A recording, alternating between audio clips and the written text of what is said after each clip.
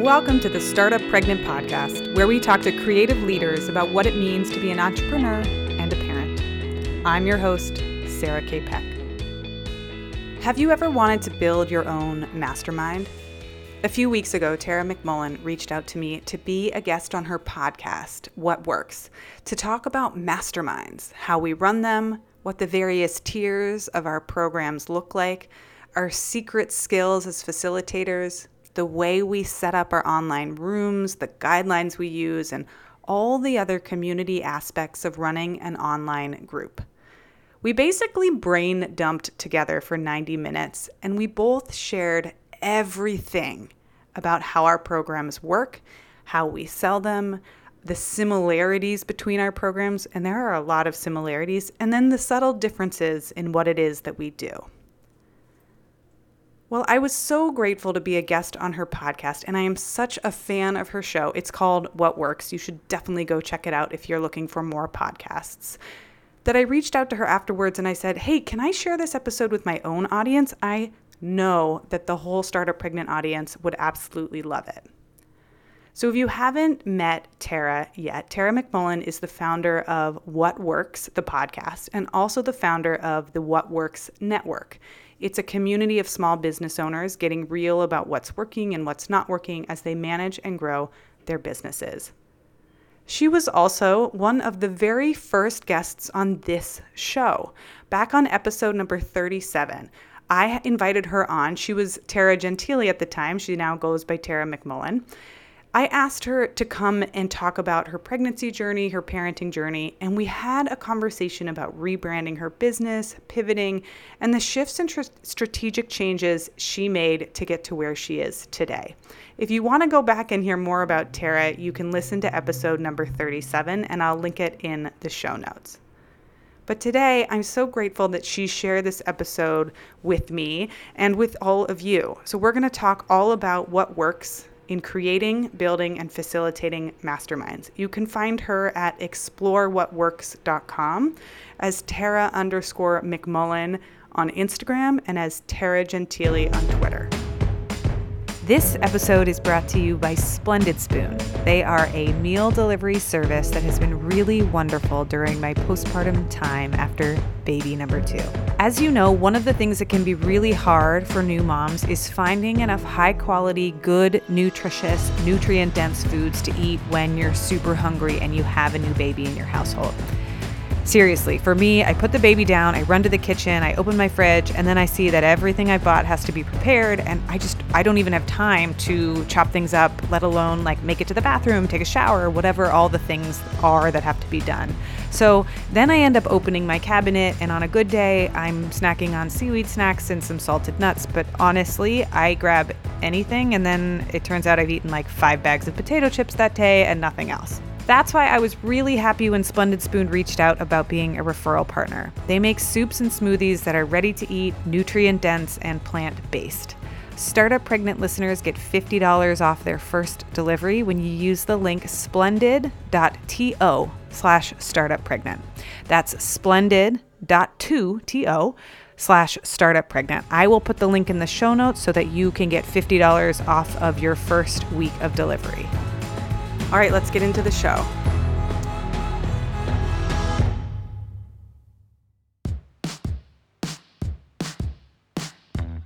There might be a point in your career when you realize that there aren't external answers to the questions you're asking. Learning is different than internal knowing and internal growth. I think one of the things that masterminds help teach is here's the container, here's the structure for you to get to know yourself better. What would we do without the internet? I mean, really, I have access to a global library of information and ideas in my pocket at all times. If I have a question, I can typically find an answer in less than 60 seconds. And how about online learning? If I want to learn a new skill, there's probably a YouTube video or a Creative Live class or an ebook that will teach me what I need to know. It's probably impossible to quantify the amount of new skills I've picked up thanks to the internet. And how about the people that the internet brings together? You know, I love online communities, social networks, and just finding random connections between humans I would not have otherwise met. The internet gives me access to people all over the world. Information, ideas, learning new skills, meeting new people, and connecting with old friends. The internet, with all its faults and foibles, can be an incredible place for support as a business owner. But at some point, learning new information, acquiring new skills, and even meeting new people starts to come up short. At some point, as my guest today says, you realize that there aren't external answers to internal questions. You realize that beyond access to the world's information and citizens, you need access to yourself, your own inner knowing. I'm Tara McMullin, and you're listening to What Works, the show that digs deep into what's really working to run and grow a small business today, from how we market and manage to how we prime our mindsets for success. One way I've gotten access to myself, my own inner knowing and decision making, is through mastermind groups. Last year, at an in-person gathering of one of the masterminds that we run at What Works, one participant told me that they didn't really need anyone to tell them what to do with their business. They knew exactly what they should be doing. Instead, they said, they needed people to ask them why they weren't doing it.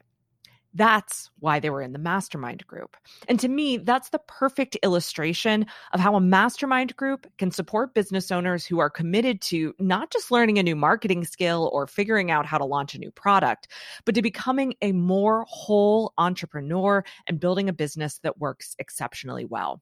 I've been running mastermind groups of one sort or another for about 5 years, and I have a lot to say on the subject, but I didn't want you to just get my thoughts. So I invited someone equally as passionate about masterminding as I am, Sarah K. Peck, the founder of Startup Pregnant. Sarah was on the show before talking about how the Startup Pregnant podcast got started, but the whole business and community of Startup Pregnant has evolved and grown a ton since then. You can check out episode 134 for our original conversation. Today, Sarah and I are jamming about masterminding, how we participate in masterminds, how we facilitate masterminds, and how we leverage them in our businesses. We also talk about the role masterminding plays in how you get support as an entrepreneur, and we talk through how we structure sessions for the best outcomes. Now, let's find out what works for Sarah Peck. Sarah Peck, welcome to What Works. Thank you so much for joining me today. Oh, I'm so glad to be here. Excellent. So we are talking masterminds, and we were just both saying before we hit record that this is a subject that we could talk a lot about. It is a subject, I think, that where there is just so much variety in experience and philosophy and operations, and we're going to dig into all of it today. But before we get to sort of how masterminds operate in your life and business, I wanted to sort of start at the beginning and ask you about your first mastermind experience. What was your first mastermind experience? How did you learn about masterminding, and kind of what did it do for you at the beginning? Oh my God, this is such a good question. I love it because it's hard to actually pinpoint the first one because there were so many things in my life that looked like it. So I used to live in San Francisco. I lived there for a while. And while I was there, I started a group called Walk and Talk. And so I'd invite 16 people on a walk with me, and I would give them, being the dork that I am, I would give them assigned reading before, and we would talk about a subject. So one of the subjects we talked about was like loneliness. Sometimes we talked about entrepreneurship. Sometimes we talked about business, but we would take a 2.5-hour walk together and talk about a specific topic. And I loved it. And then after that, I started hosting retreats for people to come together. And this evolution of gathering people for walks, gathering people for retreats, for dinner parties, slowly turned into finding more formalized ways of organizing us together. But I didn't know that anything like that I didn't even know what the word mastermind was at first. And even today, I'm still a little bit like, what does the word mastermind mean? It sounds so fancy and like formal. But now, 15 years later, I've been running them for 5 or 6 years, and I love them. Yeah, same. And I'm really glad that you brought up that there were all these experiences that you had that kind of looked and felt like what you and I might know to be a mastermind type experience now, but that they didn't necessarily have that name. Because as you're talking, I'm thinking about, oh yeah, that is my situation exactly as well. I think specifically of all the sort of like little spontaneous gatherings that I would find myself in on the side of conferences specifically. Yes. So when I started traveling to conferences a lot, there would be these little groups that would form. We'd sit together in the sessions, but then more importantly, we'd go for drinks afterwards, or we'd have lunch together, or we'd get coffee in the morning. And those kinds of conversations, sitting at a table with, maybe 5 or 6, maybe up to 10 or 12 different people who have different experiences, different points of view, and just finding out what they were doing was such a hugely valuable part of the beginning of me really kind of leveling up as a business owner, and also I think as a human being too. Like, I can think of all the decisions that I've made, personal decisions, life decisions that I've made that have kind of come out of those conversations that I may not have otherwise made, or would have taken me a lot longer had I not had those conversations in those kind of groups with those kinds of people. But the first mastermind experience that I ever had, and I just made air quotes for the people who are listening to this, which is everyone, was with Vanessa Van Edwards. She was really the one who introduced me to masterminding, and I met her. I guess, did I originally meet her? I don't remember how I originally met Vanessa. That's crazy. It had to have been out of some Portland event. It probably happened through like World Domination Summit or something like that. So it was probably out of one of these other groups. Got to know her a little bit more through Creative Live, and she invited me into one of the groups that she was putting together, because at least at the time she had multiple groups, just of colleagues, friends, people that she was bringing together so that she could learn from them and that we could learn from everybody else in the group. And it was a great experience. And I think I did that. I think I worked with that group for probably about a year. But it was a great way of just kind of dipping my toes into hearing what other people were up to, and thinking through how I needed support too, because that was something that was new to me. So actually, let me back up. I also love that you use the word gathering, and it made me wonder if you've read the book, The Art of Gathering. I have. I love that book. Yeah. We actually the first book in our mastermind book club last year. So it was the first book I had all my people read. Wow. Yeah, we read The Art of Gathering because I always want to kick off with asking people to explore, what does it mean to come together as a group? Like, what are we creating together on this journey? So we have a book this year. We read Tell Me More as the first book.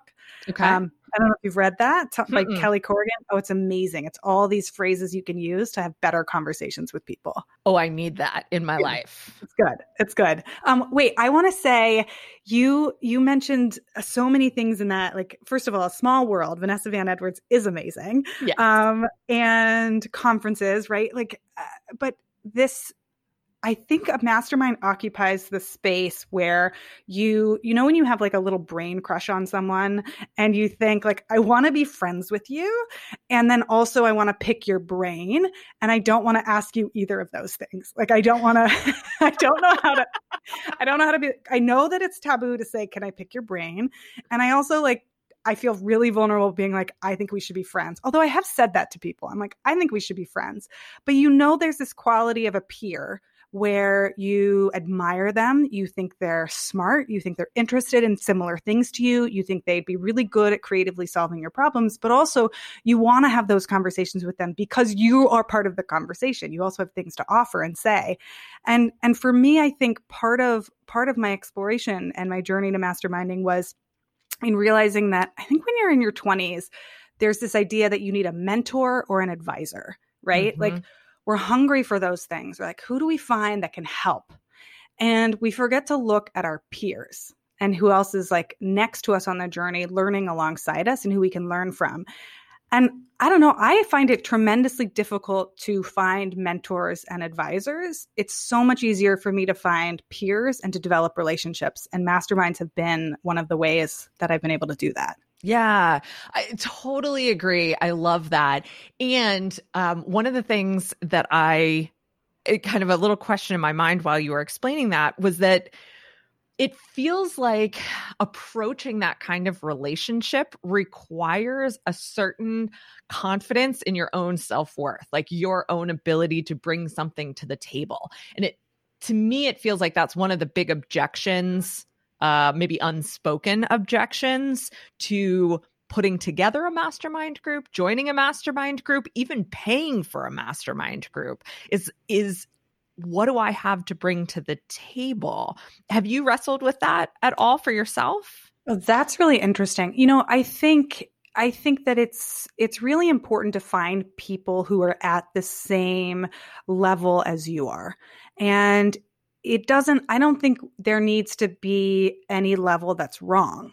But you do want to find peer-to-peer groups. And if you don't have something to offer, or you feel like you haven't learned yet, then you're in the learning phase. I feel like then you want to go find a business coach or somebody who can teach you, or an online course. But you can also say, hey, I really want to learn, pick anything, right? I want to learn piano and I want to be with a bunch of beginner piano players, or I want to learn chess. And you wouldn't go to a grand chess master and be like, can you teach me and I'll play against you? No, you'd be like, I'm learning. Like, does anyone want to learn with me? Because that's what a mastermind is. Like, to me, it's about a community that comes together to grow together. Yes, that's beautiful. Well, and that was going to be my next question too, is how do you define a mastermind today? So you've just done that. I would say that my definition would be the same. I mean, I think you put it so well that it is. It's about coming together to grow together. And it reminds me as well about the episode that we did. It's about, well, let's see, it'll be about 9 weeks old, I think, when this comes out, with Gina Bianchini from Mighty Networks. And she talks about how one of the things they've really learned about these communities, these networks that they're building, is that one of the greatest motivations behind people joining a network like that is that they want to be connected to people who are trying to accomplish the same things. Yes. And that's huge. And I think to me, it's something I feel like even in my gut, like, yes, I want to be a part of groups of people. I want to be in relationship with people who are growing with me toward this kind of central goal. And even if that goal doesn't look the same for all of us, there's something that's joining it all together, if that makes sense. 100%. And I think there's a quote by Kurt Vonnegut that I just love. He talks about how, like, most of our marital problems, most of our loneliness, depression, like so many of our, even, he doesn't say this, but I would add, like, even our boredom, right? Even our lethargy is often a function of not having enough people in our lives. And it's not, I mean, I live in New York City and we get on the subway regularly. It's not like having throngs of people crowding around you, but he says you need at least 50 people in your life on a regular basis. And I don't think most of us have that. I think most of us are way more isolated. And so, like, to me, one of the compelling things about masterminds and groups, I mean, is the people that we get to be a part of, because and to journey with. Because if you think about your favorite experiences in your lifetime and the most memorable things we've ever done, for many people, it's our sporting groups, our colleges, our experiences, our vacations, the conferences we go to. It's an event. It's the gym that we belong to. And it's not the fact that the gym has like metal equipment and a climbing wall. It's the fact that there are people who do that thing together with us, and we are growing as people alongside other people.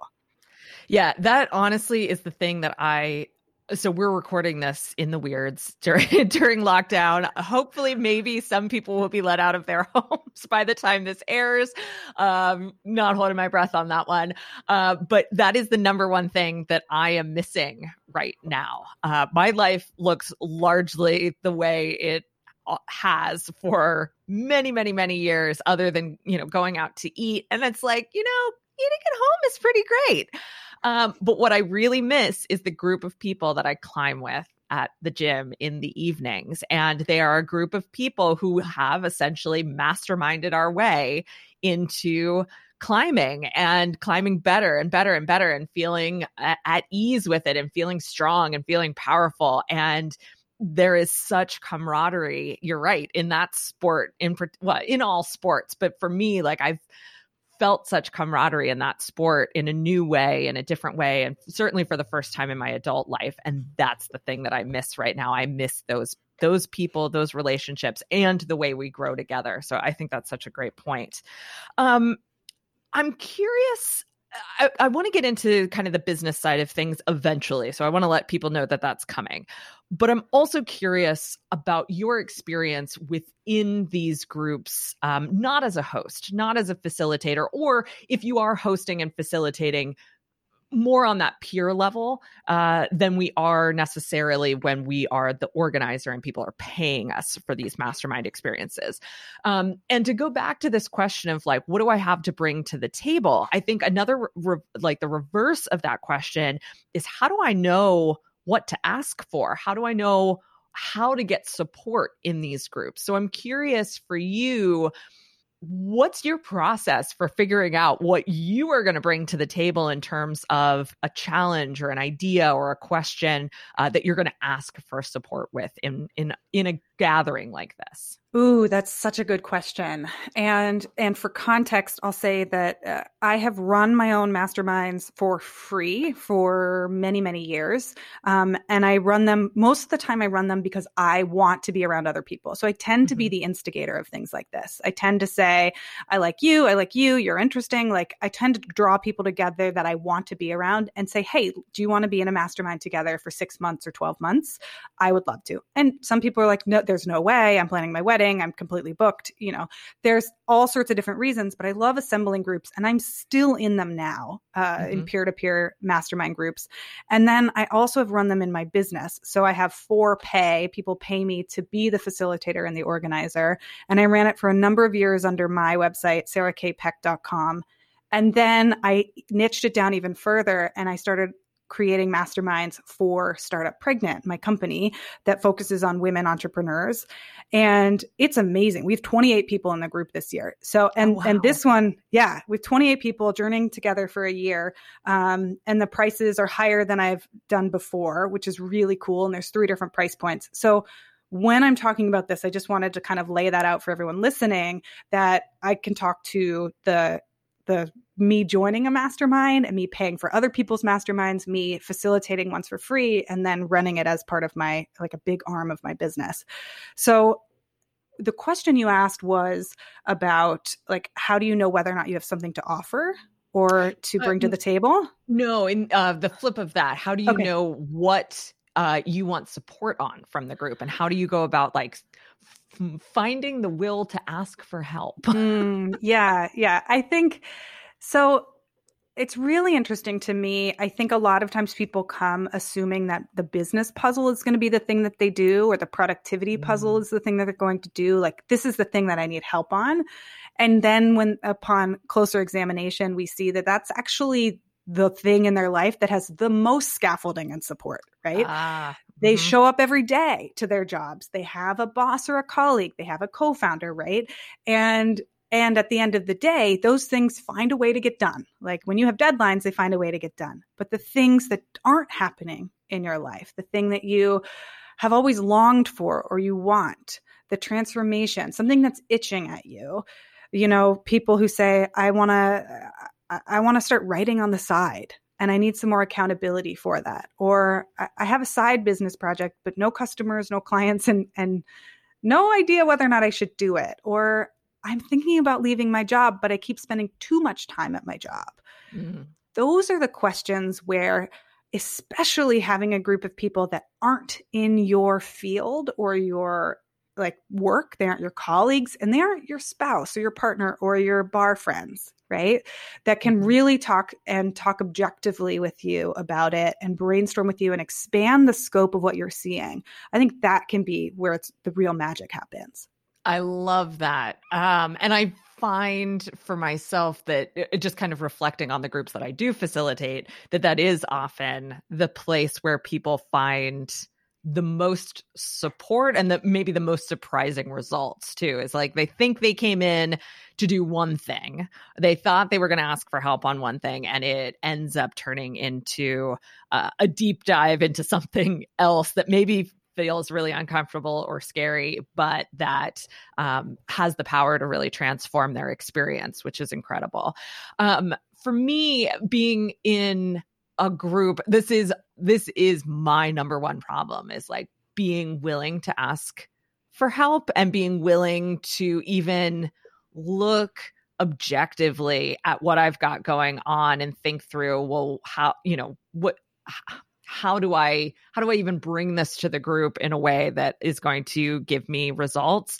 And what I'll say is that I have learned that being way more vulnerable than I'm comfortable with has really been the ticket to getting the help that I need. And I see it with our, mastermind members too. It's like when they're willing to just be like, all right, I don't want to talk about this, but I'm going to, or this is going to make me look bad, but I need to talk about this, or I think this is the thing I'm supposed to be talking about. That's when really cool stuff happens. And I will also say too, that I think I'm always looking for the problem that the group can help me solve.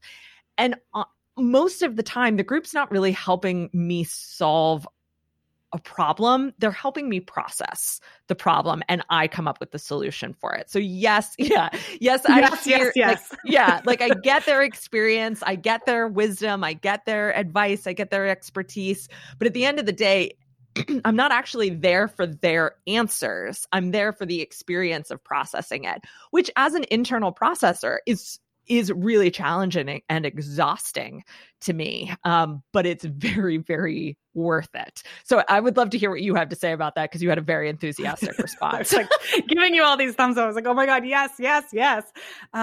So, I mean, first of all, I'm super fascinated because you said it's hard to, like, you have a hard time being vulnerable about the deeper problem. Do you mind if I ask you, like, why do you think that is? Okay.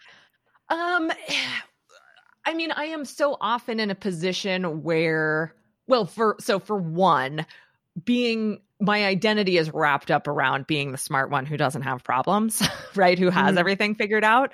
And I think if you're going to be a part of a mastermind group or any kind of masterminding experience in a productive way, you have to be willing to let that identity go, or you're not going to get it's just not going to be worth your time or money or, whatever you're investing in it.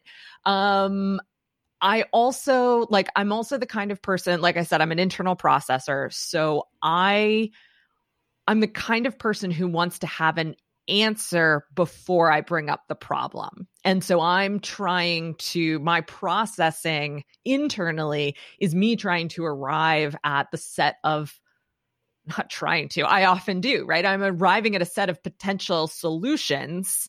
And then by the time I've gotten there, I'm like, well, I don't really need the group's help. The problem with that is I needed the group's help before I processed that all and came up with potential solutions, because I have necessarily limited my perspective on how I could solve this problem or how I could move toward this goal differently, or, whatever it might be, or just like experience things differently. And then I feel like there's a third piece of it, which is just that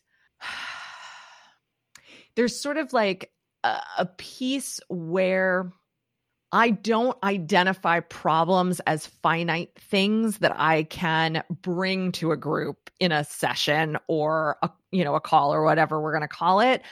My problems or my challenges seem to be things that are ongoing. And so it's hard to kind of put a container around them in a way that I can start a conversation with the group or present them to the group in a more concrete way.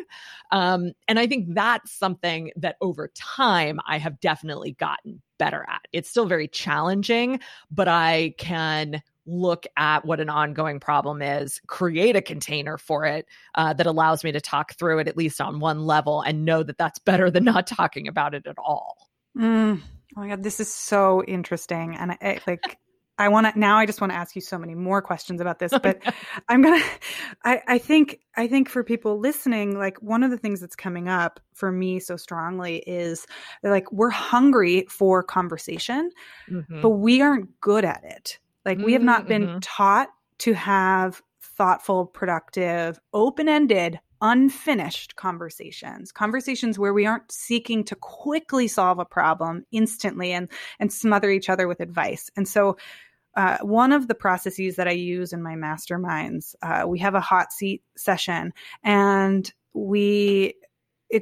people listening, we're not doing this in our current mastermind. So this is one of my older masterminds that's not really relevant to people listening, but one of the formats that we use is the hot seat. And when we put someone in the hot seat, we have 45 minutes for them, and we ask them to share their puzzle, what it is that they're working on, what it is that they want. And I ask them to give some thought about it beforehand, like what's something coming up for you in your life, but you don't have to have an answer.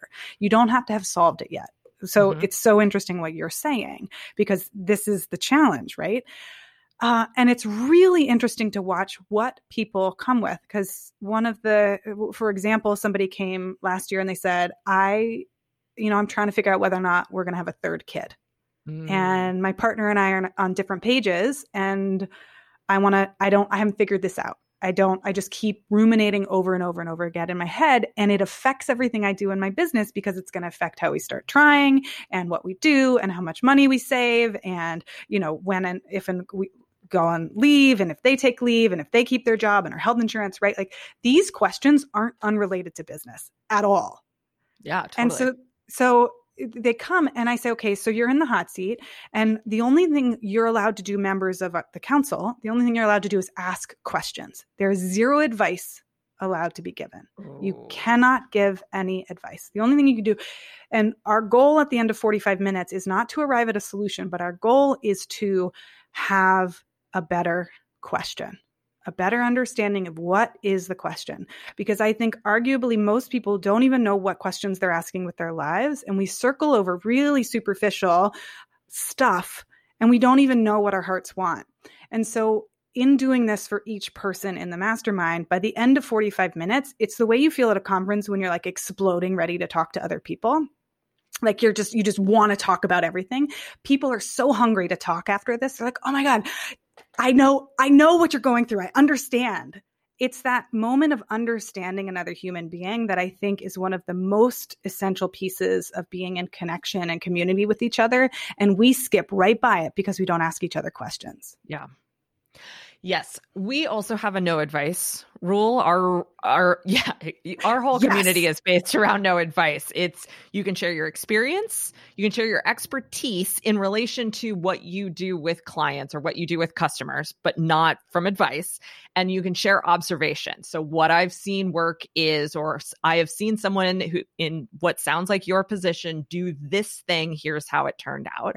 Right. But I love just not even being able to make statements at all and only asking questions. And I think even more importantly than the rule that you can only ask questions is that the goal is to have a better question at the end of it. That is freaking genius. I love that.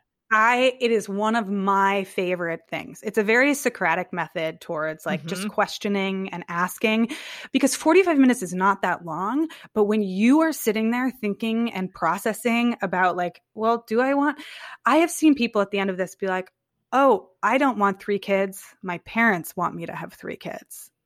Right. And the other thing that's so important, I think, and this is where I think masterminds are sometimes not great, is people think that like, oh, if we just get to a solution and I give you an answer, then we have solved it. And we need space to understand who we are, what we want, and access our own dang voices, our own thoughts, our own minds. But the interesting twist is that we don't have access to that without other people. Why is that? I want to be on my own and independent, Sarah. I mean, if coronavirus can teach us anything, it's that we're all freaking connected, right? Like, Yes. Think about how many people you actually touch base with on a pre-pandemic like basis. Your hairstylist, you're the coffee shop person. Like, we normally see 50 people a day, and the real answer is because in psychology, there's a sense of reflected self. So much of who we are is reflected back to us from other people. But it's inside of us, but it doesn't exist until we're in partnership with each other. And this is why the mommy stuff and the daddy stuff is so important, because our parents were the first people to tell us who we were. And when we felt something when we were 2, 3, or 4, and we're like, oh, I'm hungry. And our parents looked at us and they accurately reflected to us, oh, are you hungry? Are you tired? We felt seen and understood. But if we had a parent that came to us and said something like, oh, you must be cold when we were hungry, it caused a lot of confusion, consternation in who we are. And so like accurately being seen is such an important thing. But for some people, and in this case, for a gender, for men, they don't have as much access to that. Women have been cultured and trained for a long time to feel and say how we feel and talk to other people about it. And men have not had that privilege or experience in the same way. A lot of them are told not to feel, not to cry, not to be angry, not to have all these things, and then don't talk to other people. So I have worked with both men and women in my masterminds, and it's very interesting to watch who we are as adults and how much of that is tied to culture and also to our early childhood experiences. And I will stop myself there and say also, I'm not a therapist. So I do have to recognize when in situations like this, that a mastermind is not therapy. Like a coach is not therapy. And there are times when I say, wow, this is a huge puzzle and this is a problem for therapy, because a trained psychologist will be somebody that can actually go deeper with you on this. Yeah. I love this. And I don't want to go down too much of a rabbit hole here, but your comment about the sense of reflected self and like being in community where people can reflect back to you, being seen, being heard, being understood. One of the things for me that I've been thinking about a lot in relation to not being able to leave the house or like not going out and, just interacting with people on a regular basis is how much more I'm having to get in touch with my own idea of who I am. Because as an Enneagram 3, I am always constantly hyper aware of what other people, how I am perceived by other people and what I can do to be perceived as more successful, more with it, more better in all the ways. And so just as a, for instance, I swear I'm not going to go on a long tangent with this. Specifically, I dress for other people, right? Like I think about what I wear. And there are things that I have found myself not wearing over the last few weeks because like, that's something that I want to save for when I'm going out. Like that's just the thinking cycle that I get into. And I'm like, wait a second, there is no going out. I can wear this every damn day if I want to, because the thing is, it's the if I want to that matters. And so what do I want? Do I want to wear this outfit today? Do I not want to wear this outfit today? What the hell is going on? But does it trip you up?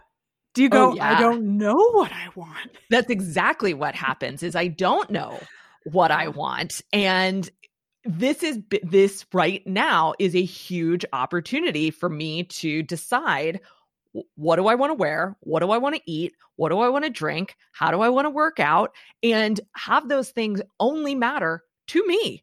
It's crazy. I know. Crazy. It's wild. You're just like, but what do I? And then you go 2 weeks into it. You're like, okay, this is way too narcissistic. Like, I am not there yet. No, you do. You're like, I don't know. Oh, that's so funny.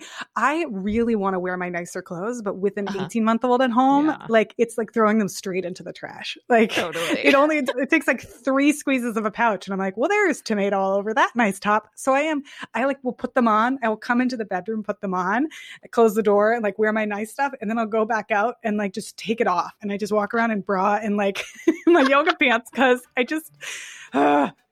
Yes. Okay. So where were we? I forgot. Back to masterminds. You'll hear more about the business side of facilitating masterminds after the break. But first, a word from our What Works partners. Let's talk about money. The way we earn, invest, spend, and save money is changing. We're learning to question everything we've been taught about how money works, and we're paying close attention to the stories we tell ourselves about money and the assumptions we've made. That's why the next What Works conference is an online gathering about money and the new economy. On June 10th, 11th, and 12th, we're bringing together a global community of small business owners to go deep on our relationship to money in an uncertain economy. Money and the New Economy is a live and interactive experience with an opportunity to learn, discuss, reflect, and challenge yourself. We kick things off on June 10th with a welcome reception so you can prepare for the rest of the experience and get to know others who are participating. Then on Thursday, June 11th, we'll meet together for the full day to talk pricing, money mindset, habits, business finances, and more. And then on Friday, June 12th, we'll come back together one more time to debrief in our closing reception.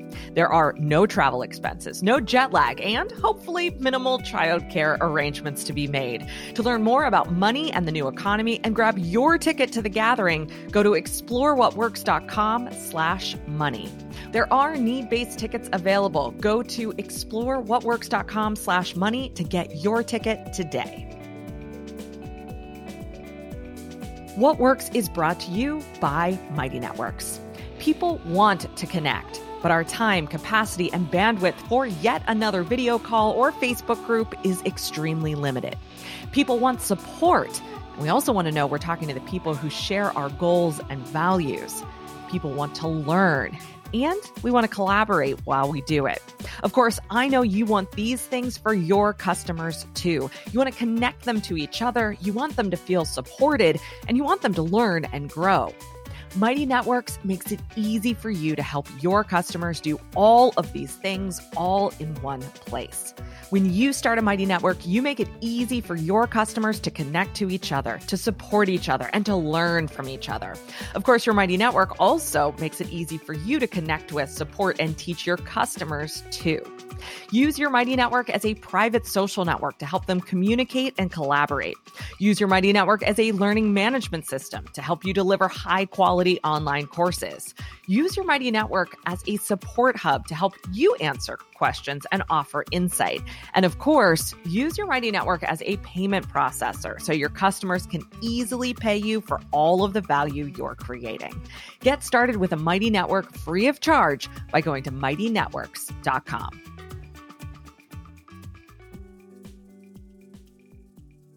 Okay, so you started to get into format of your mastermind. And so let's pick back up there. So first off, tell us about the mastermind or masterminds that you offer for sale now, and then walk us through, well, let's start there. Yeah. Tell us about the masterminds you offer for sale today.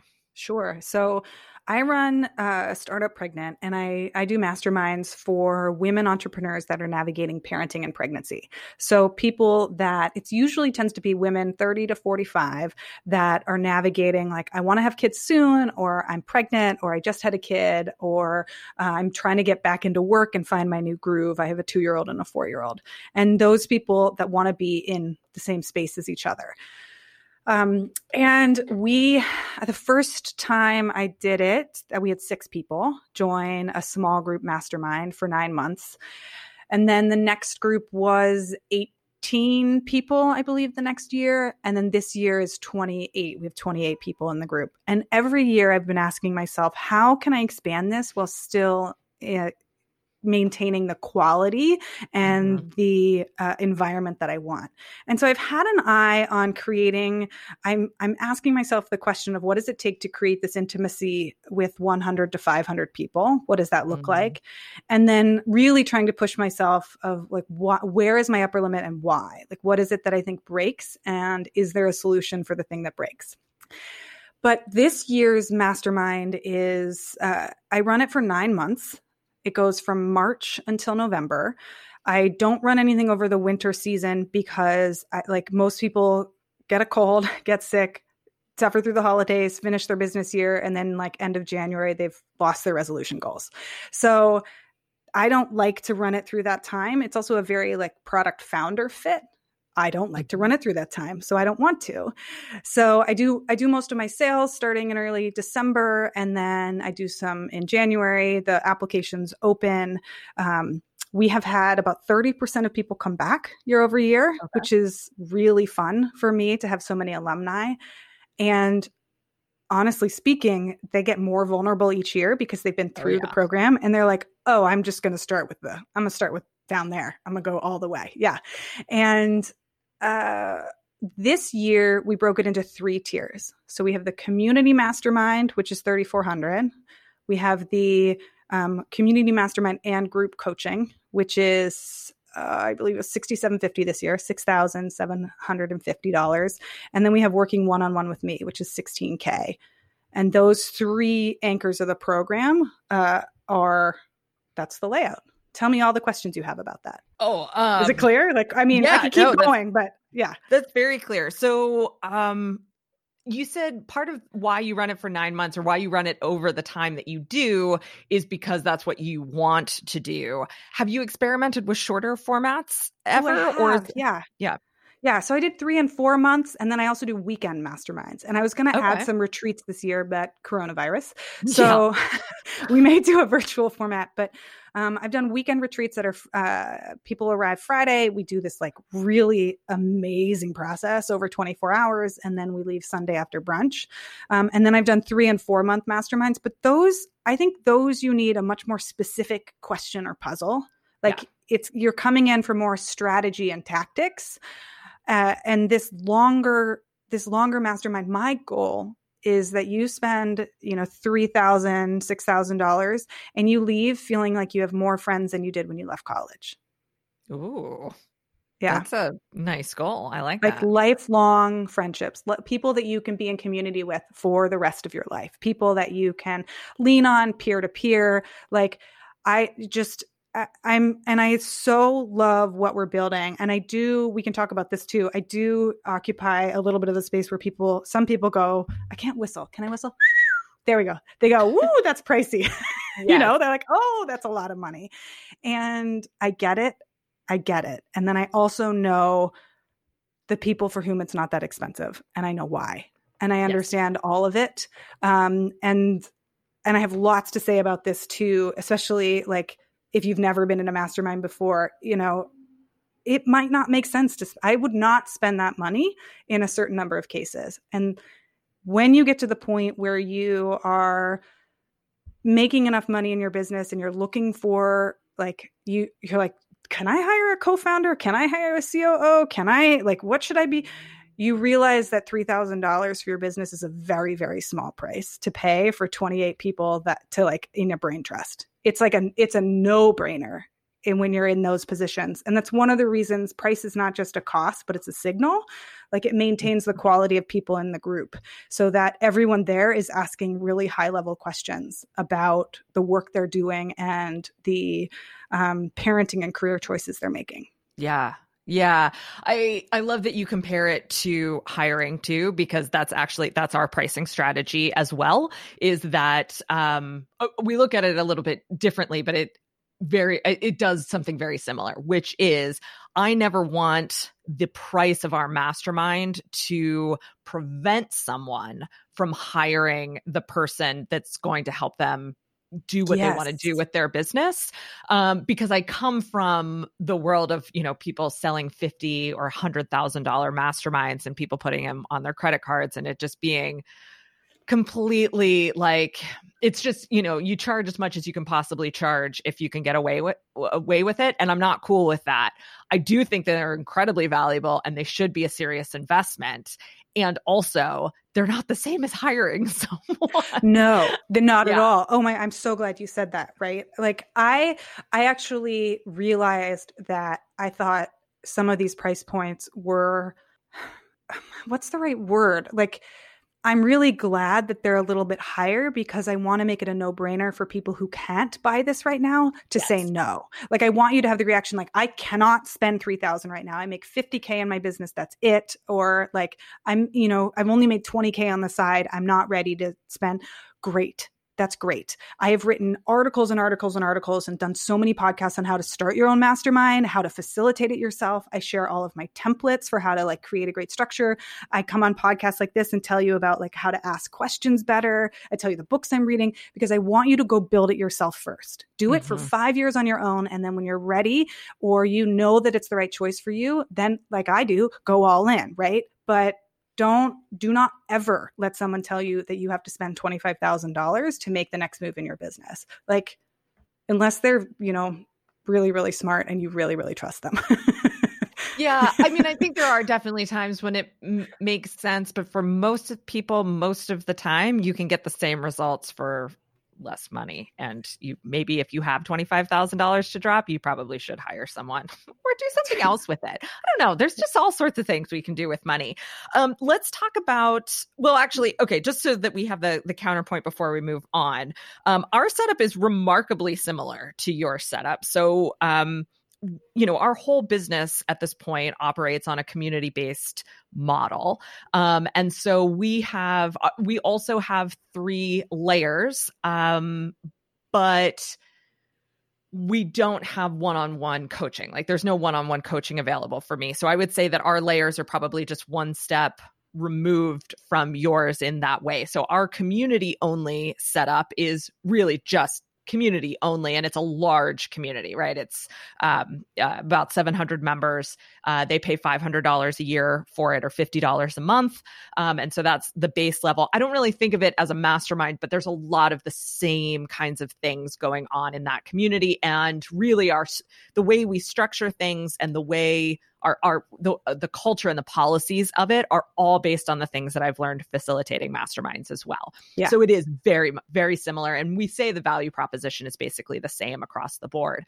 Then our middle group is called the Forum. And that group is a year long. We used to operate in smaller. I've experimented with all sorts of smaller timeframes as well. And I went all in on a year this year with this layer. And I am so glad that I did. It brought out the absolute best people for the best converse. It's just incredible. I love showing up to these sessions, and I love the way they show up for each other. And I really do think, not to say anything, there's nothing bad about the way we've done shorter time frames or the people that showed up for those, but there is just something really special, I think, about committing to something for 9 months or a year. And then we also have a group called Venture that is our higher end mastermind. And they meet together in very much the same way that the Forum does, but we have retreats with that one, which is awesome right now. This was the year that we were going all in on events too. That's working out really good. So we've been running a retreat with this type of small business owner. So they typically are doing 250 to 500,000 a year, but there's people in there as well who are 750 to $1 million plus as well. So it's definitely a very mature, sophisticated business owner who is not just mature and sophisticated, because the Forum members really are as well. It's just that they've gotten their business model to the point where it's generating that much revenue, and then they have the challenges and questions of someone who's generating that much revenue. Anyhow, so that's a year long as well, and we've got 2 retreats, one in the spring and one in the fall. The spring one we had to do virtually. The fall one, fingers crossed, it looks like we might be able to pull that one off, and then we're going to try and reschedule the spring one as well. But can you go over the 3 groups we have? Can you share how many people are? What's the price of the Forum? The price of the Forum, I'm totally drawing a blank on what the actual final price was. It's $300 a month, and there was a $1,500 down payment. Okay.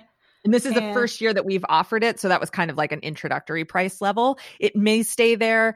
I have a feeling it'll probably go up a little bit next year. So it's about $4,500 ish, all done. Yes. Yeah. Wait. I messed up the down payment. Okay. It was a $500 down payment. Okay. And it's $300 a month. Venture was a $1,500 down payment and $600 a month. Okay. What is that? That makes about $6,500. No, it was Or 8,500. yes, you're right. Yeah. Or ish, 80, 85. Okay, so you've got something around 4,000, something around 85, depending on how the payment plans, I'm sure. Yeah. And then the community is 500. Correct. Yeah. So very similar to your price points. I'm fascinated how close those. I mean, they're not together, but they're very similar. Yes. So this is so interesting too, because there's so many different ways you can do the pricing and what you can offer. And the one-on-one, the high level one-on-one work that I do. So I'm still getting in there and doing one-on-one sessions with people, and my background's in marketing and communications, and I'm like, I just helped somebody write a press release. And so I think about it, I'm like, yeah, you would hire a PR person for more than $16,000 for the year. So like I know that it gives me confidence too, because I never want to be in the place of overcharging, but I don't want to be in the place of undercharging. Yes. And finding that right rhythm. So how many people do you have in Venture and how many people do you have in Forum? We have 11 in Venture, and we have 25 across 2 groups in Forum. Ooh, so tell me about sizing. How do you tell me about how you've come to the right group of people, or what sizes you really like? Yeah. So I really like when there's about 8 people on a call. However, so I used to set my groups so that it would be like 6 to 8 people. 6 is good too. 6 is great. 6 to 8 on a call is what I really like. So I used to say groups are going to be 6 to 8. Well, here's the thing. That requires everyone to show up. 100% sized call. Yeah. That doesn't happen. So what I've found is that if I push it to 12, even 15, there may be calls where there's a lot more people on, and that's fine. And I can tell you how we've solved that problem as well. Not that it's a problem, but how we've solved that and made it more intimate. But but that's where we've landed. So our goal for the groups, those 2 groups this year, was to get between 12 to 15 per meeting group that we had. So Venture is just one meeting group, and then Forum we have 2 groups. So we have them they meet together in a couple of different ways, those 2 groups, on our community site, in our quarterly planning sessions. And we were going to do day retreats with them this year too, kind of piggybacking on our other ones. So of course we've done one of those virtually now. So they do meet up together with that. So that means they get the benefit of getting to meet even more people, but they still have the small group setting for their actual mastermind sessions. But yeah, so that was how we wanted to play it. Oh, I love this. Oh, so samepage.com. I think there's a magic in the size 10 to 12. Whenever I do in-person retreats, that's the number I usually go for. But then on a call with people, if you're starting your own virtual mastermind after listening to us, I wouldn't do more than 6 to 8 people in the room at one time, because you need enough talking time for yourself. You can't just listen to everyone else. You also need your time in the hot seat, and everyone needs enough time. But we have 28 people in our mastermind, and we have a group call every month, and there's always 16 to 18 people that show up. And it's not that people buy a mastermind and don't show up. It's that our people have businesses, partners, households, babies, pregnancies. And I actually instruct people in this mastermind that they do not have to show up for everything. You listen in to what you need when, and you show up when you need it, and then listen to the recording. But also, I'm trying to undo that type A inside of all of us that says you have to listen to every single piece of every single call in order to get what you came for. You can get what you came for in 1 hour. If you come and you realize and you figure out that you actually want to spend this year trying to have a 3rd child, and you have knowing about yourself, and you get that might be it. That might be the thing that changes your year for you and could be the best mastermind experience you've ever had. And you didn't have to do 47 hours of calls. Exactly. And totally worth the money, right? If you get that one result that you needed, $3,000 for, a business owner who is in the business of investing in themselves and their business, $3,000 is a no-brainer. Oh, love that. Love that. Can we talk about how you actually format your calls? I was just going to say, can I tell you how I structure it? So yes, please. And I'll tell you how I structure mine. Okay, great. One of the reasons it's 9 months long is because we spend month 1 on introductions and then month 2 on interviews. And all I want to do is set the foundation for getting to know people, right? Like we can't have good connection and we can't really help each other until we know who we are, right? And who the other one is. And especially with a group of, 28 people, it can start to feel a little overwhelming and you'll go into the Slack room and think, I don't know anyone. I'm too scared. I don't want to be vulnerable. So, we do this whole introduction series during the first month. And then in the interview series, which we're just getting into because it's April. So we started in March. This is April. I have them in small groups of 3 interview each other. Okay. And I give them instructions for how to ask questions. I give them my best interviewing tips. And we do them right now. I was going to do this as an experiment anyways, but coronavirus, now we all have to do this. We're doing the interviews on Voxer. Ooh, nice. Yeah.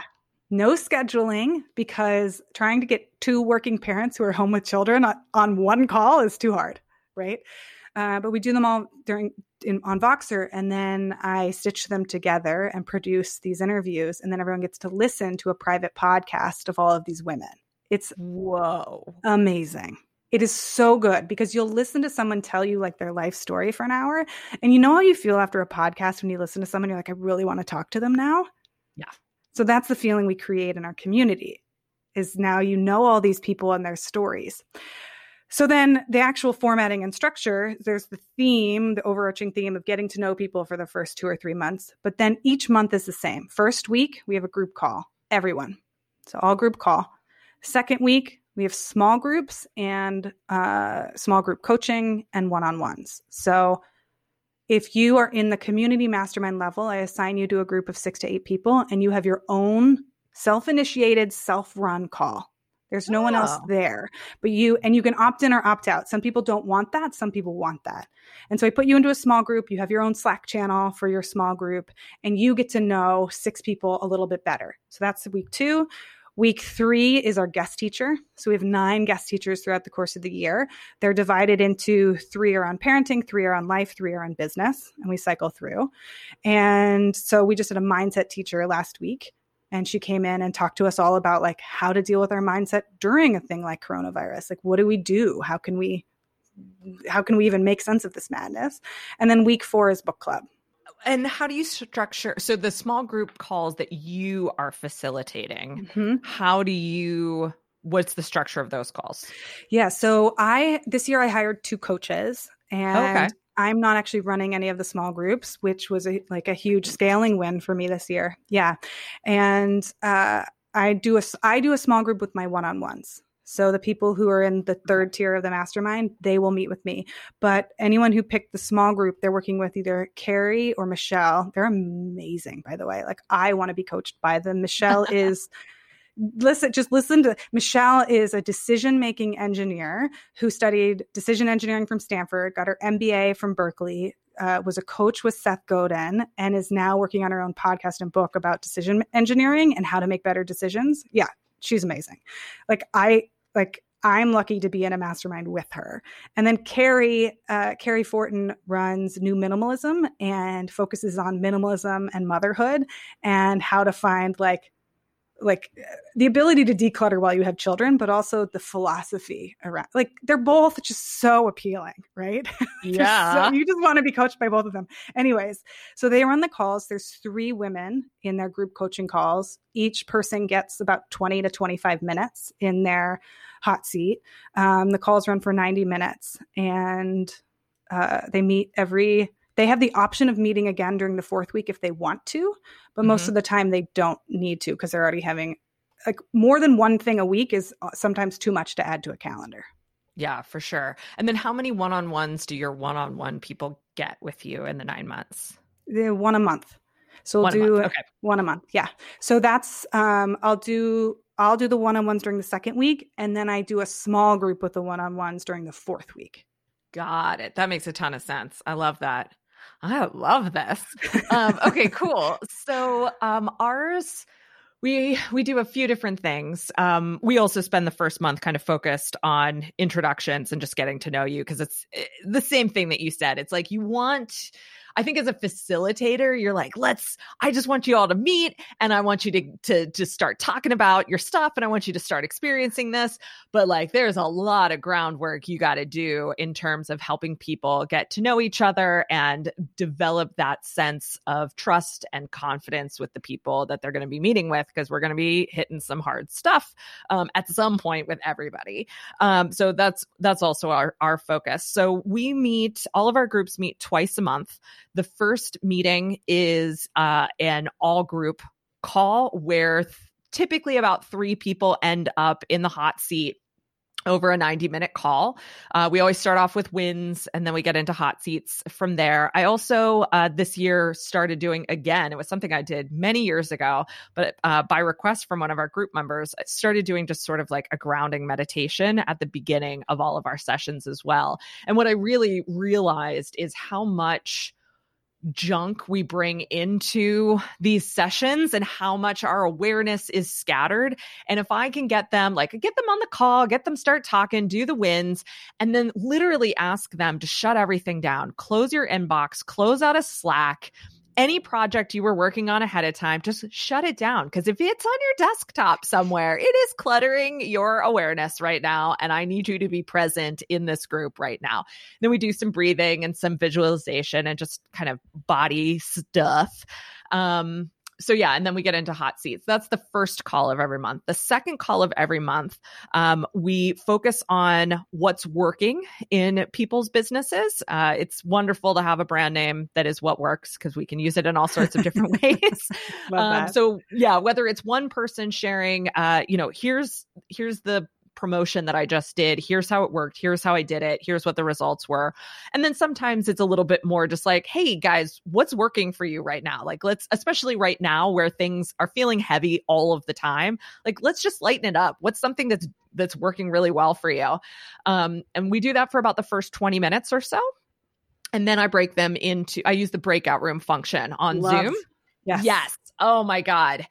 So we do so much culture building up front, between people already being typically members of our community from the get-go, or before they join the mastermind, to the way we conduct calls, the way we communicate, the ground rules that we set on a regular basis, that I know most of the time, not all the time, and those are conversations that have to be had, but most of the time when I break them into groups of 3, they're taking our community and our mastermind culture with them into those groups, and they are perfectly happy to work within that culture, work within that framework, and connect with each other through that lens. And it's wonderful. And they come back at the end. We do a quick debrief, and everybody's thrilled. Everybody's got takeaways. Sometimes they just have sort of a general conversation for the 45 minutes that they're together. Other times they take turns in the hot seat.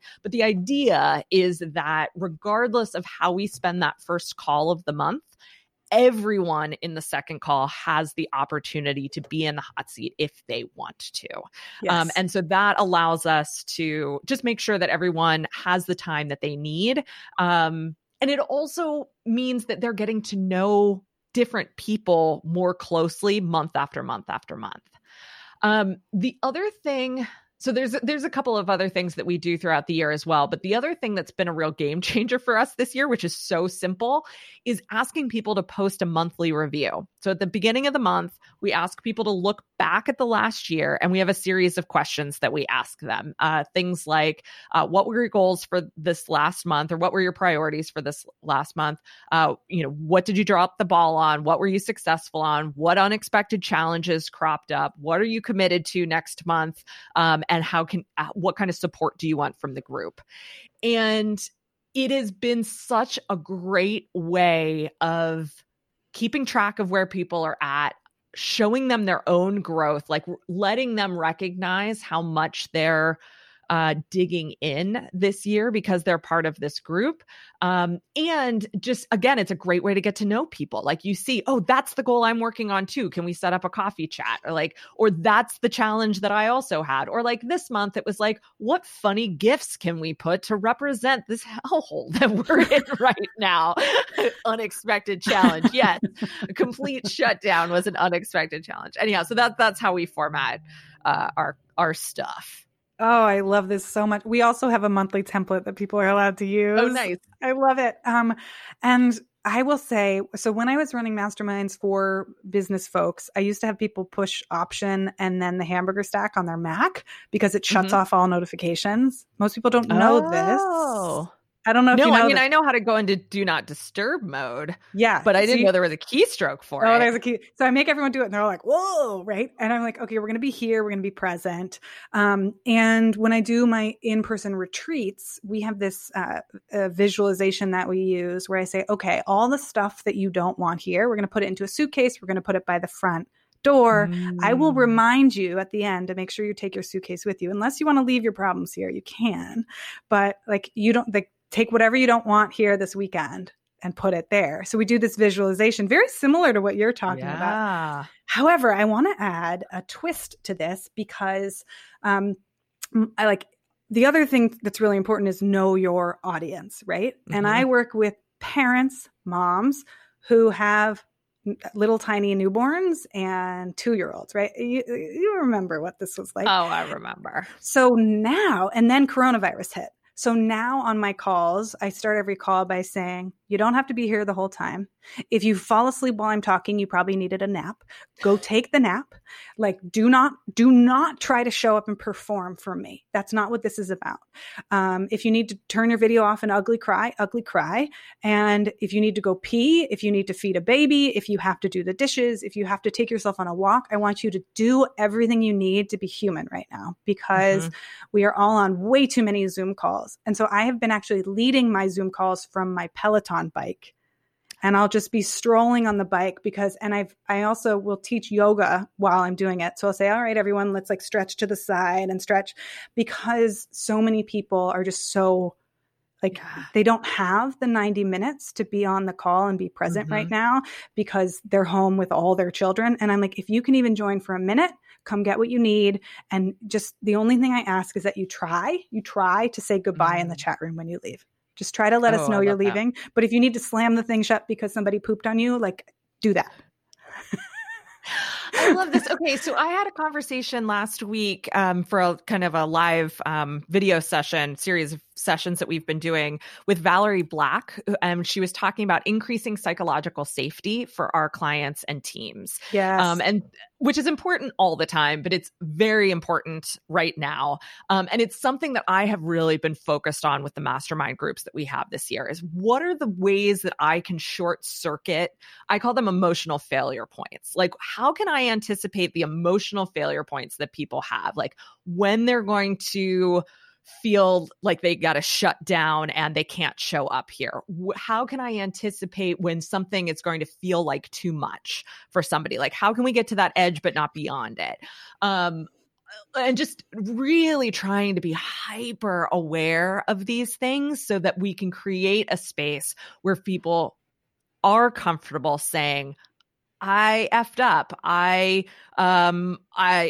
This didn't work out and I need money now, or like whatever the case might be. What are those things that I can do to make people feel comfortable with that? So I love that you're doing the same thing. And I love all the other, I love the examples that you've articulated here. So brilliant. If people take nothing away from this conversation, but just like acknowledging real world situations in their calls with their mastermind groups or coaching clients or whatever, I think that's a huge takeaway. Are there any other ways that you are actively kind of increasing psychological safety for your folks? I love this question. Yes, I'll tell you 2 right off the bat that I think are important. The first one is that container structure, routine, and guidance are so kind. And a Yes. lot of people don't realize how much of the work of a facilitator is to create a strong container and to tell people what to do.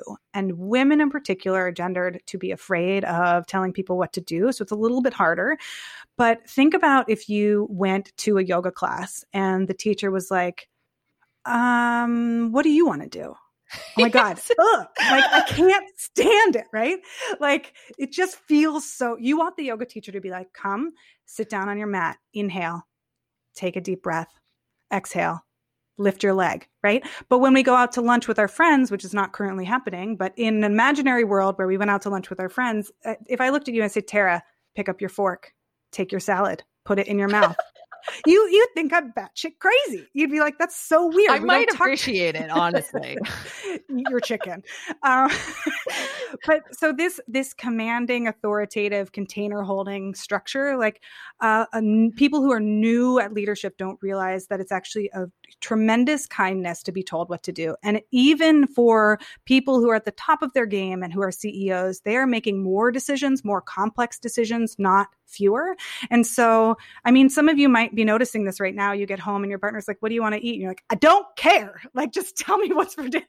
You know, we just want to be told what to do, especially right now. So a micro example of this is when you see somebody posting on Facebook and saying like, what would be really useful that I could do for you right now? I don't want to think. I don't want you to ask me that. I want you to do the work of coming up with it and figuring it out. Right. That puts a lot of the psychological burden on me, not only to know myself, but also then to process it and tell you, a business owner, what to do to help me. And that is, frankly, I don't think that's fair. Right. You can be wrong as a business owner. You can say, I made a whole bunch of like productivity meditations, and I can say, nope, not for me. But like, remember that people like to be told what to do. And then the other thing inside of the mastermind that we do is I call it the receiver. I say, tell people to notice whether or not somebody's receiver is on or if it's full. You know what I mean? Yeah. I know exactly what you mean. Right. I know exactly what you mean. I'm go. thinking of a mastermind session just last week where I could see someone's receiver turn Switch. off. And it was unfortunately in the middle of me talking.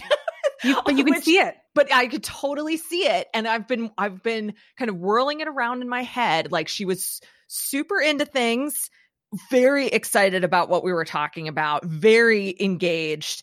And then it shifted, and it was exactly what you said. Their receiver was full.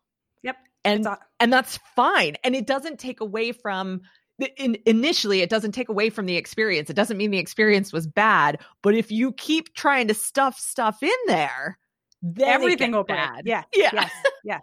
Yeah. So we have to pay attention because, you know, like people listening, you know this, right? Somebody's telling you a whole bunch of things. They're telling you a recipe, right? And then you're like, oh, I forgot. Like, what's after the curry spice? I don't know, right? You just, there's only so much information that you can retain. It's often far less than we think. We can retain a lot of information. It just needs to be dripped out slowly. And so when you're in space with somebody and you're asking them questions, it doesn't matter. Even if they are talking and they just get full, you can say, oh, they're full. Their receiver is full. That is such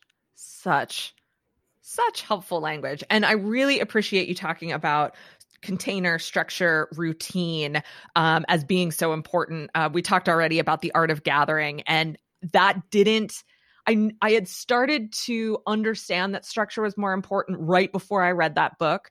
But then when she started talking about being a chill host, so the book is by a woman named Priya Parker, who is absolutely amazing and has a brand new podcast being produced by the New York Times right now that everyone who hosts anything should listen to. Stop listening now. Don't stop listening now. Listen after this episode is over. Together Apart, I think. Yes. Okay. But yeah, containers, so one of the chapters is about being a chill host. And this was me exactly, which is that I knew the power of masterminds. I knew the power of group coaching was in the kind of spontaneous stuff that happens when you don't expect it, right?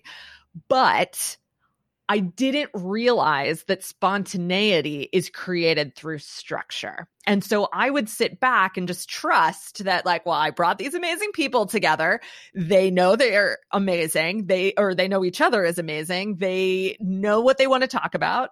it will happen. And it did. Like, it's not that I'm not getting down on myself about this, right? Like, we still, even with that, created amazing results with people, but you overlay structure in that. You tell people what to do and you create routine and you create a container. And oh my God, it's so much easier. Like, why put yourself through the stress of waiting for spontaneity to happen, let alone the stress that you're putting your clients through when they're waiting for spontaneity to happen? So actually, I pulled up our strategic priorities for this year. Our number one 2020 strategic priority is create a culture of contribution by leveraging structure, clear expectations, and our own sharing. So in other words, role modeling. Yes. Yeah. And so that is our number one focus as a business this year, is understanding and leveraging structure, understanding and leveraging what expectations need to be set, and role modeling how we want people to behave in the way that we behave as leaders.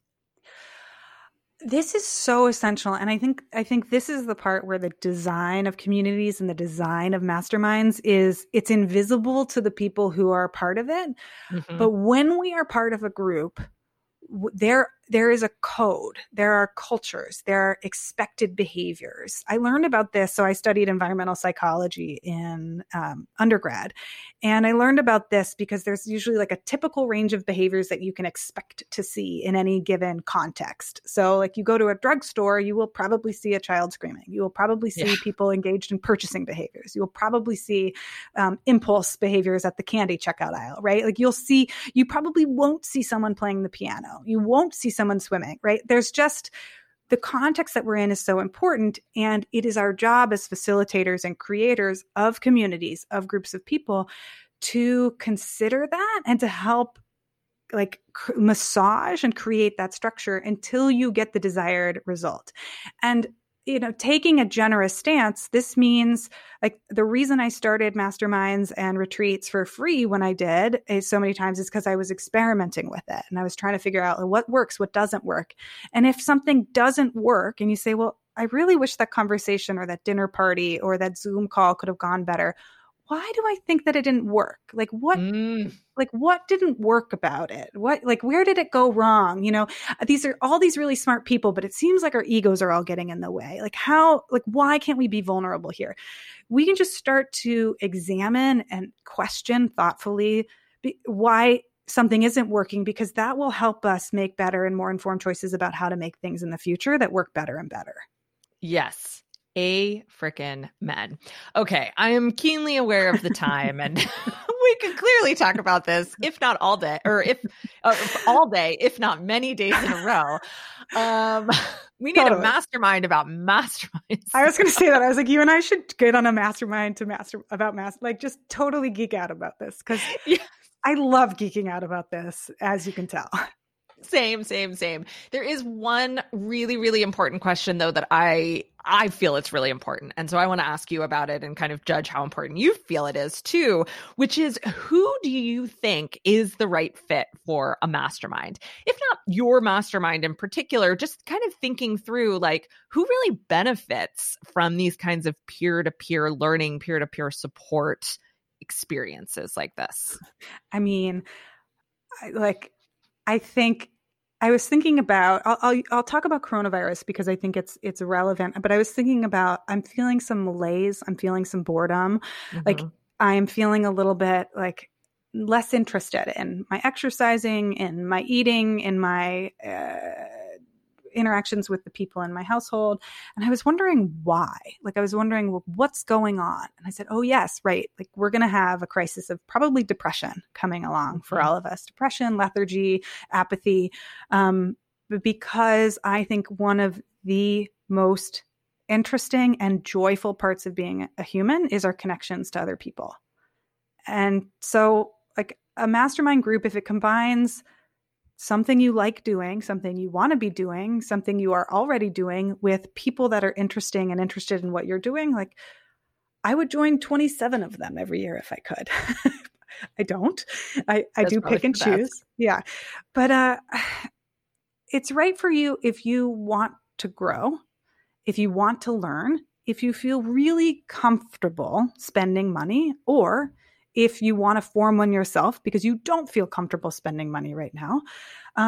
If you have the time, right? If you have the time to be able to commit to it, those are kind of the criteria that I would say. I wrote, and I'll send it to you so people can read it if they want, but I wrote like how to do one for Forbes. Mm-hmm. So I have like great. all the steps. Yeah. It's like decide on a time frame, decide on an end date, decide on the people, decide on the topic, decide on the technology, decide on the frequency, right? Those are my nuts and bolts for how to do it. But I'll send you that because if you want to make one, don't let money stop you. And then also, for me, I did the quick math where I was like, okay, if I spend 2 hours a week, like organizing a community and let's say I'm billing $50 an hour. Well, that's $5,000 a year. Oh, okay. $100 a week is $5,000. Oh, I'd rather someone else organize this for me. I don't want to put that time in to do the work. There comes a point when it's more effective to pay someone else to do it because of the caliber of people, the topic, and you don't have to work as hard to make it because facilitating things is hard. Like it takes a lot more work than it looks like. It is not sending a calendar invitation. There's a lot more to it than that.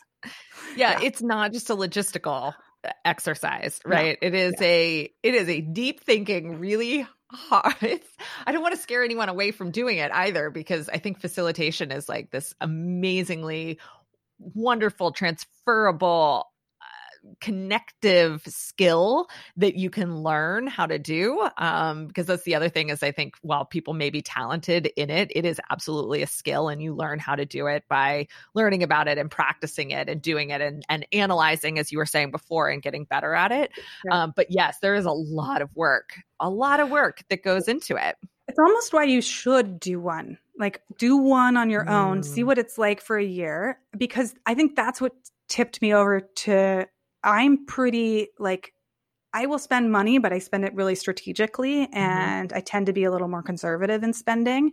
I'll make a $2,000 or $3,000 purchase a couple times a year, right? It's harder for me to spend more than that right now, which is something I could probably bring to my mastermind,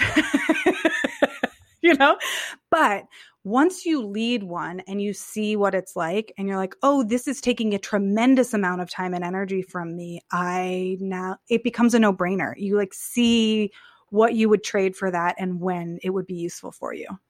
Yeah. Yeah.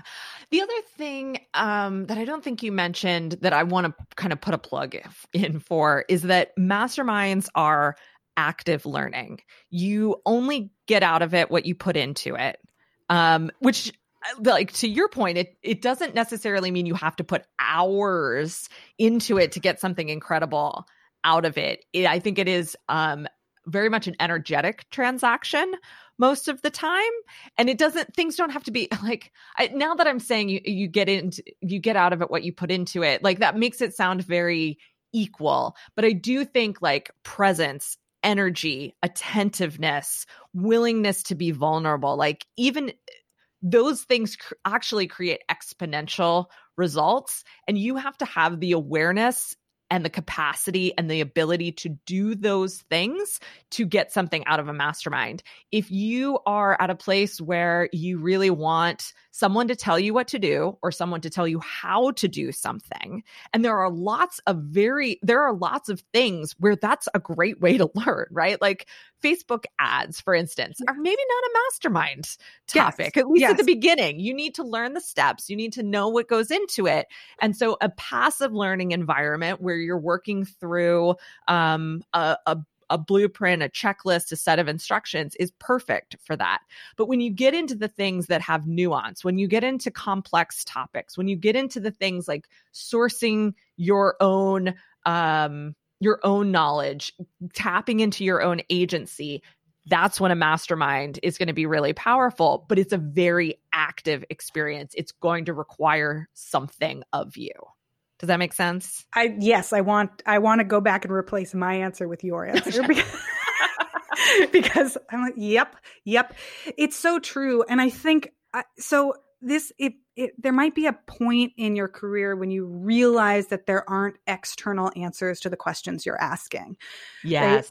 Right? When there's a course you can take or there's a book you can read, like, and I think that's why it's so frustrating sometimes when you ask someone for advice and they're like, just read this book, right? Like, learning is different than internal knowing and internal growth. And I think one of the things that masterminds help teach is here's the container, here's the structure for you to get to know yourself better, for you to have a container to examine your own decision making, for you to see yourself think out loud and to ask really hard questions with other people. Like, I think what you said is brilliant. Yes, I totally agree. Awesome. Thank you. How often? Okay, wait, no, where do I want to end this? I'm like, there's so many more things I want to talk about. I'll just ask you the question that I ask everybody as I start wrapping up, which is, what are you excited about right now? That's a hard question right now. Right? Like, I am excited about the fact that we went outside for the first time in 40 days. We hadn't taken our children outside. Yeah. So, we live in a teeny tiny apartment in New York City, and New York City's, getting smacked with coronavirus. And I have asthma. I have exercise-induced asthma. And then I have children that don't know how not to lick things. So all of those things, we started keeping them inside. And I told my husband, like, let's just collect more data. Like, we just don't know. Let's just wait like a couple weeks. And then my children weren't asking to go outside, and we were doing fine. And I was like, oh, maybe they feel like this is a long weekend. So we just kind of kept extending it. And the New York Times just published a thing about how asthma is no longer a comorbidity factor for coronavirus. Oh, that's good to know. Which is really good to know. And so we were like, okay. And also, finally, people are wearing masks. Mm-hmm. So we're like, all right, we're going to go outside. And so we went outside this morning at 7 a.m. with the kids. And they were like, this is cold. What is this? Like, remember outside? That was weird. guys, spring is coming. It's coming. So yeah. I'm excited about that. That's awesome. That's awesome. I love when people have answers like, well, maybe not like that one in particular, but just random things that are exciting you. That makes me so happy. I don't have the bandwidth to think, like, I'm just starting to get my strategic thinking back online. Mm-hmm. We've been inside for 4 weeks. This huge thing is happening. I am like, just the gears are turning, but a lot of this was back to square one of Maslow's hierarchy of needs. Yeah. It's just like, are we sleeping? Are we eating? Okay. How do we exercise? Is that something? How do we talk to other humans? Okay. Right. I'm also really excited. I hope it's okay to share this on this podcast, but I started a second podcast. Yes, please tell us about it. I just go to the corner of my bedroom sometimes when my children are like occupied and or sleeping, and I started a podcast called Let's Talk. And it's just, I've been chronicling living inside this crazy apartment, and then I also just get to talk to people that I want to talk to. So that's it. That's the podcast. And it is so fun. It would be like this, right? Like, although probably not as long as this one, because I'm usually hiding from children. Right. Just so you're not doing like in the bathroom while you're going to the bathroom. Oh, good Lord. No, a lot of people want to come in there. Oh, no. Like, they literally the other day, we have a squatty potty, and my 18-month-old came in and sat on it next to me. Like, he was like, I'm going to sit while you sit. And I was like, really, dude? Like, I just need to poop by myself for 1 minute. And that is life right now. Just that in a nutshell. Awesome. Sarah Peck, thank you so much for geeking out with me about masterminds and everything masterminding and peer-to-peer support. I really appreciate it. Oh, I love talking about this. Thanks for having me as a guest. And if anyone has more questions, I've written about masterminds both on sarahkpeck.com and startuppregnant.com. I write extensively about these things, so you're welcome to go and beg, borrow, steal, use, adapt, modify all the things that we've talked about here. Fantastic. Well, we will be sure to link up to some of that goodness, but yeah, just check out Sarah's sites in total, because there's really good stuff there all over the place. Find out more about Sarah Peck at sarahkpeck.com and learn more about Startup Pregnant at startuppregnant.com. Plus, you can find Sarah's podcast, Startup Pregnant and Let's Talk, wherever you listen to What Works. Now, like Sarah said, you can get started with a mastermind group without investing money in one. You will need to invest your time and energy, but I think you'll find it's well worth it. Consider what you want to experience with your mastermind group, how you're looking to grow, and what you want to tap into in yourself. then think about the people who might be able to help you do just that. Reach out to the people who have the qualities you're looking to stretch into. Talk to the people who ask tough questions, and talk to the people who won't let you settle on yourself. Then find a time and place to meet regularly and get to it. Find a link to Sarah's article, 9 Things to Know Before You Start Your Own Mastermind Group, in the show notes. Next week, you'll hear about high-functioning anxiety from Nancy Jane Smith. Nancy has been instrumental in helping me understand my own relationship to anxiety and how to cope with it. And yes, Nancy is going to talk about techniques for coping with HFA, but she's also going to share her own experience getting support with anxiety as an entrepreneur. I can't wait for you to hear this interview. What Works is produced by Yellow House Media. Our production coordinator is Sean McMullen. This episode was edited by Marty Seafelt, and our production coordinator is Kristen Runvik.